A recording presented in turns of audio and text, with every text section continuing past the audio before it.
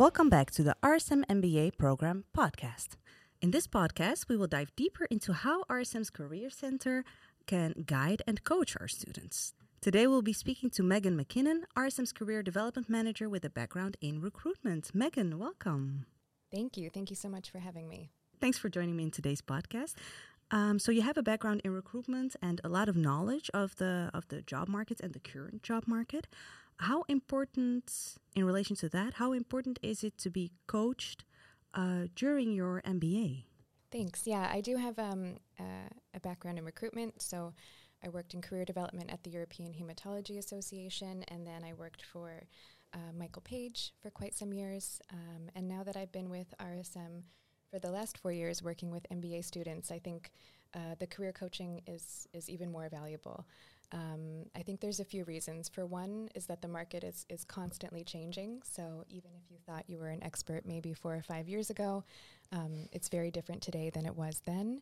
And second of all, the thing that I've realized is that it really benefits to tailor your approach to the individual. So this depends not only on your background and on your skill set, but where you want to go next.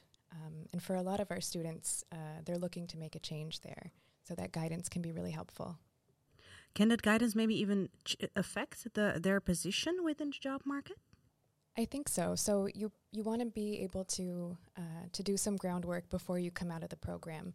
And the first half of the year, we really encourage students to be exploring, to take a life design approach to their career and to prototype different routes that they can be taking so that by the time that they get to the market, they have a real sense of self-awareness. They know where their skill sets are, and they understand not only the job descriptions, but the business challenges behind the job descriptions. Yeah. And so instead of just tailoring your CV, you're telling them the skill set that you bring with you that can help them solve those real life challenges.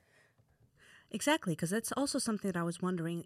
Like every MBA journey differs per candidate. So how can the Career Center still benefit every candidate regardless of what their own journey looks like? Yeah, so I think that's where the one-to-one sessions really help because we have quite a robust program, but it's also a really busy time. The program itself is super intensive. We have workshops, we have Ask the Expert sessions, we have networking events, so it can be really helpful to speak with someone who's been doing this for a few years, to look at the actual skills that you want to be developing, and then to decide what to attend or what workshops can be useful based on that. And in order to do so, what we do at the beginning of the year with all of the students is to do a skill survey where they look at their self-awareness, where they look at their market knowledge, their interview, and their job search skills. And then based on the results of that, we sit together one-on-one where we do an intake and we look at, okay, what parts of the program can really be beneficial for you? For that specific candidate, yeah. So we have a new cohort that started this January. What do our current students need to know about the Career Center? So the students that actually just started. Well, what we've done this year is instead of having a general introduction session to careers, we've already started working with the students individually.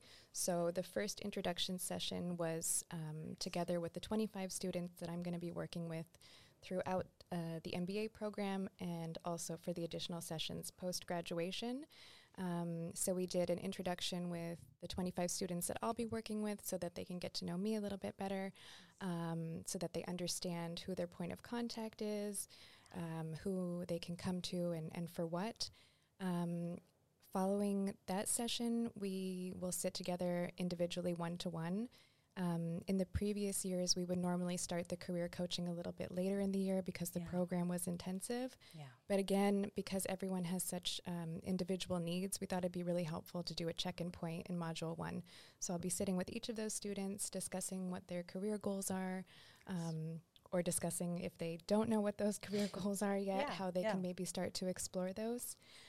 So that's where the program will start off. And what are some skills that students can focus on when they're being coached? Like, is it different per student, or is there like a special formula, like a one-size-fits-all? So there's definitely not a one-size-fits-all approach, but there are certain skills that have proven to be essential when it comes to career development.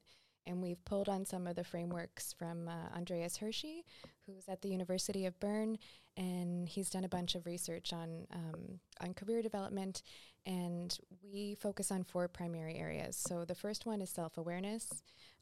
That's knowing who you are, that's knowing where your skill sets lie, where your strengths are, what you really enjoy doing.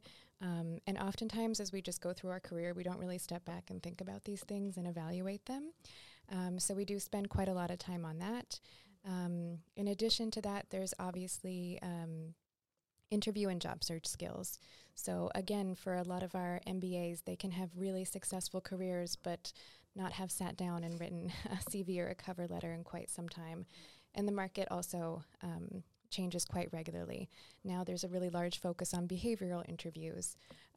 So we spend quite some time working on those together with students and crafting the stories and narratives that they can use in those types of interview sessions. Then there's the network, which is essential. And I think in the Netherlands in particular, your network can be a really strong component in a successful job search. So we start with some sessions where you can get acquainted with other alumni who've recently gone through a job search themselves.